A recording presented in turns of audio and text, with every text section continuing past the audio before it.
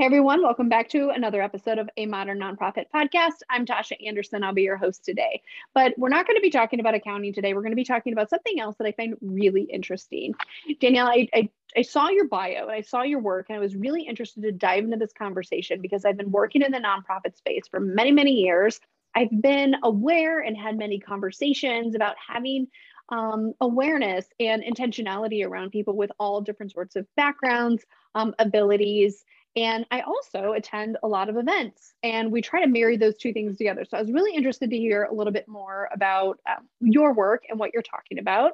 And for those of you that have not had a chance to meet you yet, I'm bringing on my friend, Dr. Daniela Verdico, and she is working with kind of bringing awareness to the space on sensory and making sensory accessible to people, or making events accessible to people that might struggle with sensory disorders and other things that might be difficult for them, for other people that may not have that. So you created Sensory Access. Tell us a little bit about that, and tell us why that might be relevant to the nonprofit world or to everyone's world, frankly. Sure, certainly. So yeah, my daughter and I started Sensory Access, in 2017 now, way before there were any thoughts of a pandemic coming our way. And what we kind of learned through being really active in the community. So lots of theater, lots of musicals, sports events. We travel a ton. My son is autistic, my daughter's neurodivergent, so am I. And so we really try to push the envelope of continuing to build our cognitive flexibility by putting ourselves into as many situations as we can. And that it's uncomfortable sometimes, but it really helps build that cognitive flexibility. What we noticed is that a lot of these events we went to is that a lot of people really struggle. So let's say, you're at a theater event and there's a family there, and partway through they have to leave because they can't handle the bright flashing lights or a big surprise moment that happens during that show. Or there was another incident where we took our son, who'd been wanting to go to this practice camp for the Seahawks, and he'd just been waiting to go. We finally got tickets. We went there, and it was so sensory overwhelming, from all the adult men kind of pushing around to the sounds and the lights. It was so overwhelming. We've been there 5 minutes. He's been waiting for months, and he's like, I got to go home. I can't be here. And it was just like us seeing him wanting to do something so badly and then not getting the opportunity like other people there to do it. And we were able to kind of make some different things work from some really nice people there that allowed him to access the space where there wasn't the crowding and the pushing and everything.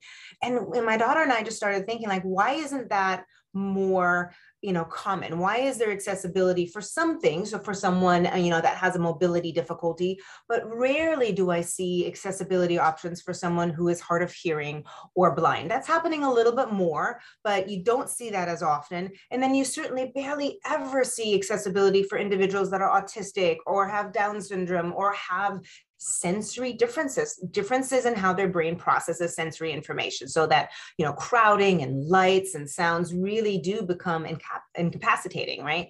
And so that's why we created Sensory Access. And we, I've been part of the events world for a long time, and so that tends to be our focus, is travel and events, because that's what we know the best, and really trying to figure out what are some tools and some awareness we can create in that world to make events accessible to everyone, because everyone should have the opportunity to, be with their community and watch a show, see a concert, alongside everybody else, not segregated off somewhere else. And so that's our goal, is to make all of these things happen for everyone. Yeah, it's so interesting because I was thinking how many times I've worked with organizations that work with populations that would fall under any of those categories that you had mentioned, and they themselves hold events. I used to work for an organization that held events, and I would definitely say, in hindsight, looking back, that I guess the right word would be sensitivity to other people's limited sensory, whether it's visual or, like you said, hearing, or just sudden movements and sounds and lights, and all of these things weren't really taken into consideration. And I think it's one of those things a lot of people just don't think about it, but maybe they should be thinking about it more. Absolutely. Which brings me I think to my in the next nonprofit world, there's so many events that happen, right? So we have fundraisers all the time in the nonprofit world. And is there a thought that goes into making sure that everyone has access to those, the guests, the artists that are presenting or, creating entertainment, is it accessible to them? Is the art form or whatever, usually a lot of times at a fundraiser, you might have something that you want to wow the audience with. Well, sometimes that wow factor includes lots of, sensory impact, which is great for creating an impact, but you want to make sure that's an accessible impact for everybody. So speaking of that, what are you doing to make events more accessible? Because when I start thinking about this accessibility, and I don't know if I'm alone, but I'm just starting to think, okay, what kind of, you can go down the path of being sensitive to all the different accessibility needs, right? Where do you kind of get started? How do you make events more accessible? Where should you kind of start from, or what should be the baseline that you should be starting from? And then kind of going upwards from there. So what are you doing, or helping with, I should say, to help making events more accessible? So I think in general, if you are putting together an event, I think the first most important thing is to really speak to people, either experts in that field of accessibility or experts, or people that come from that perspective, right? Because we don't want to design an environment or an event for someone that's autistic or hard of hearing without having someone from that community be part of that decision-making process, right? There's this, phrase, nothing about us without us, right? That a lot of people in the disability community say like, hey, if you're going to create something to help us, let us be part of that decision making and show you what we need instead of some higher up somewhere deciding what we need, right? So for us, for example, at Sensory Access, we're all neurodiverse, and we have individuals that are hard of hearing and have visual impairments, et cetera, on our staff that we consult with. So that's a really important piece. I think really almost any environment can be made sensory accessible. We've made Lollapalooza, the music festival, accessible across a couple of different places on the globe. We've just recently been working with the World's Fair, which is in Dubai this time around. And that is the first ever sensory accessible World's Fair. And we do that through a variety of things. The most important thing, I think, is providing information. So if you're a person whose brain processes sensory information differently, usually more, strongly, and it has more of an impact on you, what you don't want is to be surprised. So if let's say if I'm at the World's Fair and I want to go look at the Italy pavilion, I have no idea what to expect. I might go in and it might be really peaceful as I walk in, and I might turn a corner and go in one room and all of a sudden there's strobing flashing light and big sounds and an immersive 360-degree video. And I have a complete, panic, right? Because I can't handle that environment. So part of what we do at Sensory Access is any given event or environment is we go through and we bring our team of autistic and sensory processing individuals through an environment and we rate it. So we rate it on, audio, including taking decibel levels, visual, tactile, scent, sometimes there's scents in places that we wouldn't expect, and someone could be sensitive to that. So we go through all of that. And then we create a sensory rating card that lets anyone that's about to go through a space or an event know, like, hey, before you go through this, here's some places, here's all the places, and here's what their sensory impact is. So then that person can decide, okay, maybe I can do the whole thing, or maybe I avoid that one room because I don't like that. I don't want my brain experiencing that, right? Or maybe I go through that room, but I put my headphones on, or I put my sunglasses on, or whatever that individual needs to make it through an experience. So now all of a sudden they have information ahead of time. They can enjoy it alongside their family or friends or community. They don't have to be segregated out, but they have everything that they need in order to do that safely, right? And that makes a big, big difference. At some place like Lollapalooza, for example, and if not everybody knows, that's a huge music festival that's done in Chicago, in the US, and then all over the world. What we do is we have staff members at every stage. So in case there is someone in the crowd that is starting to struggle, that, we know who they are ahead of time and we can kind of help them navigate that. We have sensory friendly areas where they can come. We have a whole tented area with special seating and headphones and earplugs and fidgets and, sensory chairs. So they can come and kind of take a sensory break and then go back out into where it is really, really crazy. But now that their sensory system has reset, they can, feel like they can do that. So it's all about, giving someone the choices that they can make for themselves in how they can regulate their sensory environment, even in places where, the norm is kind of a crazy environment. As long as you have a place to kind of retreat to for a little bit, and you also know what to expect, that's most of the battle right there. I think that's really interesting to kind of map through an event and almost kind of even on a smaller scale, because we work with a lot of really small social service agencies, but I'm just thinking and I've been to many nonprofit events that they can control, right? And I just think as I'm going through the experience, even just the original entryway of going in and lots of people, and lots of busyness, and where am I going? Am I going to the right place? Very overwhelming, even for people that maybe aren't sensitive to some of these, unexpected moments during that time. And then, it's just, okay, what do I got to do? I have to go here and I have to go there. And then the loud music and the band playing and all these sorts of things. So I really like the idea of mapping through your event, even if it's a smaller event, just to kind of think, what would any person be experiencing and how would other people might take this, and would it be really difficult? And I know sometimes audio is really bad in events, so I'm imagining like having text written up on the projector screen so people can follow along, otherwise may not be able to hear, whether because, and it's a good backup plan too, because if the audio doesn't work, then hey, everybody wins. So exactly. I love that. It kind of goes back to the idea of universal design, right? The idea of universal design is you create something for everyone. And when you create something for everyone, that includes people with different types of, disabilities and abilities and et cetera. And so your example is a perfect example, right? If I'm going to just a small nonprofit event, but I don't know how to get there, which one is the entrance? Where do I go to register? What is the sound going to be like? What am I expecting? Is there entertainment? What is it going to be like?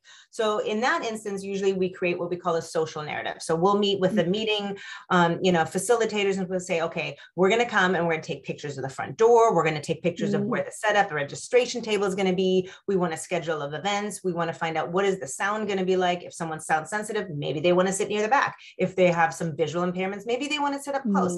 Can we have, either captions or an ASL interpreter, or what are some of the things that we can bring into this event to make it accessible for everyone? And there are some really easy, small things, including the social narrative, which is such a simple thing to do, to really make it more accessible. And then everybody wins from that, right? Like, most people would love to have a document that says, hey, you're going to go here. It looks like this, and this is what's going to happen, right? That's helpful for everyone, not just that, percentage of people that have disabilities. And so I think in the end, going back to the idea of universal design is really, really helpful. But again, it also needs to be done in a way that is helpful and kind. What I see a lot of times is I see these social stories that are written for autistic individuals. And so I'll say something like, oh, here's a social study or a social narrative for a museum. But for some reason, most of the ones I see out there are written as if they're written to a 5-year-old. I'm going to go to the museum and I'm going to do this, which is great for the small population of young children that might read that social story. But an autistic adult or an autistic teenager can be offended by that, right? Because they don't want to read something in that. And so I think it's really important, again, involve the very group of people that you want to help, right? So have someone come in and create these accessibility things for you that is coming from that perspective. So it's done respectfully and helpfully, and with the idea of something that is helpful for everyone.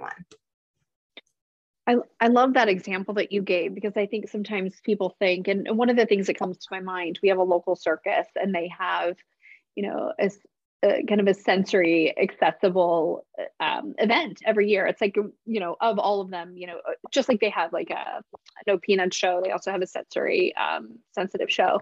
And I think when people think of things like this, maybe I'm just projecting because I'm thinking of the circus, that the children can't handle the overstimulation of what they're doing and what they're experiencing. But you bring up a really great point. There are many adults. I would like to have a manual that tells me who, what, when, where, why, what do I, it's kind of a joke. I tell people I'm not the ride or diver. I'm the ride along, ask 10,000 questions. What are we doing? What am I eating? When am I coming back? Like, what's going on? Who will be there? I need to know all of the questions. And I really like what you had said. And I think maybe I'm projecting a little bit, because I think sometimes people assume small children, but could be absolutely adults that have the need to understand these things as well and speak in a tone that would be respectful of any adult. So I really like that. So a lot of the stuff you talk about, it's not just because, you yourself or your daughter or your son, as you had mentioned, have, any sort of disability or neurodiverse, but you actually have a background in studying how the brain works and helping people coach through that. So you're a neuropsychologist, and I'm curious to know, through your own lived experience of your family, as well as your background, how have you leveraged that educational background? Like, well, I'm not just, lived it, but I've learned it through my education. How do you bring that to the forefront of your event planning?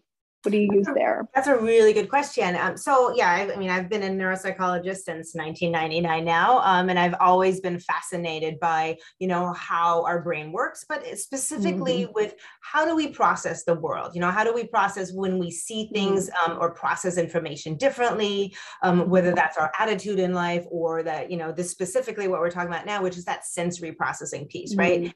And I think a lot of people still unfortunately make that assumption that like, well, what is this sensory processing? Like, oh, okay, they just think it's a little louder. No, our brain is very much capable of processing things in different ways. In there, study after study has been done that some individuals really do process in that part of their brain, where they process sensory, they process it differently. It is more impactful to them. And so it is, really difficult to make it through certain types of environments. And so I try to do some education on, so it depends on my audience, right? Sometimes we'll get down and talk about neuroanatomy. Sometimes we'll bring real life examples. And then in terms of my practice, so I have a private practice still where I still do diagnosis. I work with kids all the way up through in their 20s. And so I work a lot with them and with their families. And I hear so many stories about, we never travel. We never go to Disneyland. We can't do that. We could never do that. And it's like, oh my gosh, no, let me tell you how you can do that. You deserve to go. You should be able to do all the things everybody else does. And here's how, right? And so it kind of goes back and forth through all of the schooling and education and experiences I bring to it. I bring that to Sensory Access. And then of course, the stuff I do at Sensory Access flows into my practice as well. And really trying to give people this hope and this energy to try some of these things and like trying different ways of making it through those experiences. And I think, having this really odd experience of, kind of my educational background and my personal experiences at least makes for a really rich point of view. Yeah, absolutely. I couldn't agree more. Yeah, I couldn't agree more with, there is always something to having the educational component, but then you couple that with real life. I've lived it. I've had to navigate it personally with my children. I've successfully traveled or I've successfully done this or that experience while still navigating some of those waters makes it so much more credible and relatable for so many parents.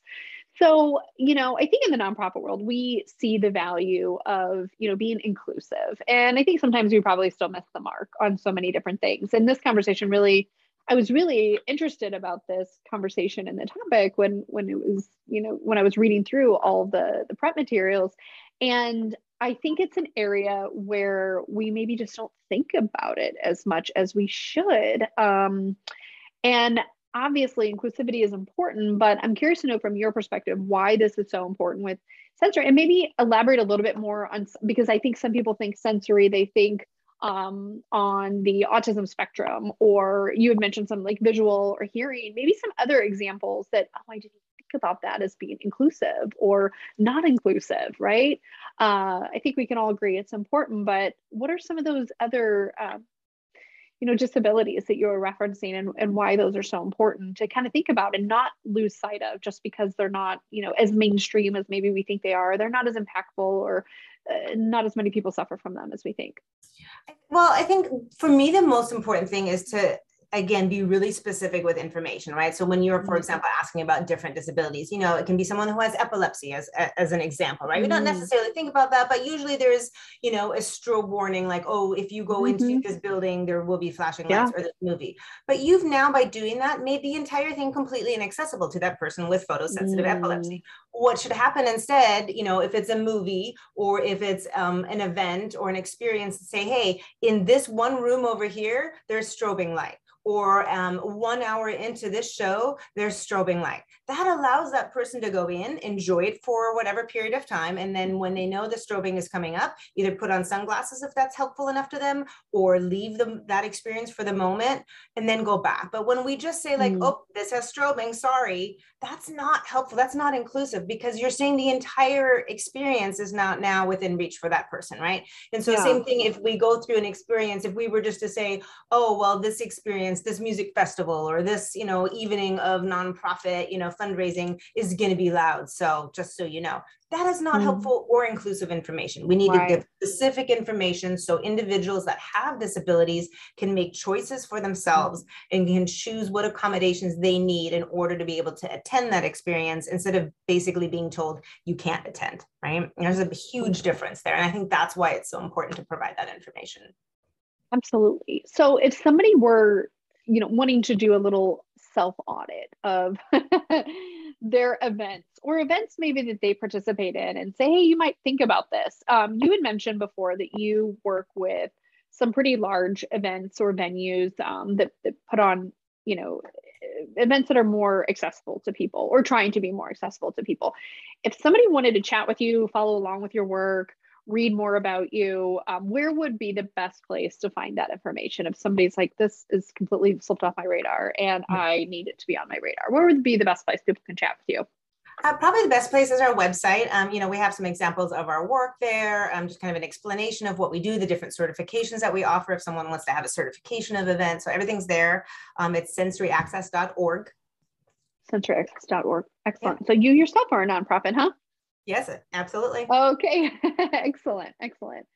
So great. Any last, pieces of advice that nonprofit leaders could be kind of taking into consideration when they're thinking, I really love what you're saying. I don't even know how to get started. I'm really overwhelmed, or any other pieces of advice that you've learned, not just running your organization, but also through a sensory lens, working with other organizations. Any final bits of advice that you might give to leaders of organizations that might be interested in hearing this and looking to be more progressive in the work that they're doing and the events that they hold?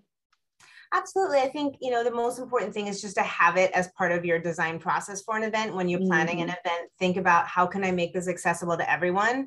And then it sounds overwhelming, but it's really not. If you talk to someone like myself, and there's other organizations out there, right? If you just bring someone in who has experience doing this, they will do it for you, with you, in a way that it's affordable to really help you do it. So it's not so overwhelming. It shouldn't be an overwhelming process. And, that experience of walking away from having done it the first time and then the second time, it becomes a lot easier. And it's really just like, okay, I needed to make sure when I'm designing this event that I do this, this, and this. It's always easier when you go into it that way versus at the very end, like, oh, my event's in a week, we should be accessible. Can you help me? That happens to me all the time. I've literally had people call me at like, hey, our event's, on Monday, and we haven't really thought about accessibility. What can you do? It's like, well, it's a little hard at this point.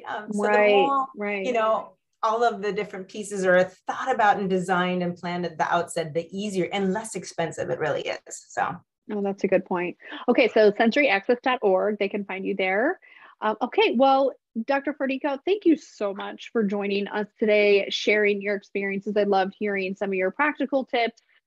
Something, frankly, I've not thought enough about. I think when we think of disabilities, we think of just 20 years ago, physical disabilities and accessibilities. And I'm starting to see more and more accessibilities with other disabilities. And I think it's a conversation we need to continue having and figure out how we can do better and better. And as the nonprofit community, continue to be role models for those that maybe aren't in this space, but because we work with all different populations, we should certainly be more in tune with this. So thank you again for bringing this conversation to light and sharing your resources. And check out sensoryaccess.org if you want more information. Thank you again. Until next time, everybody.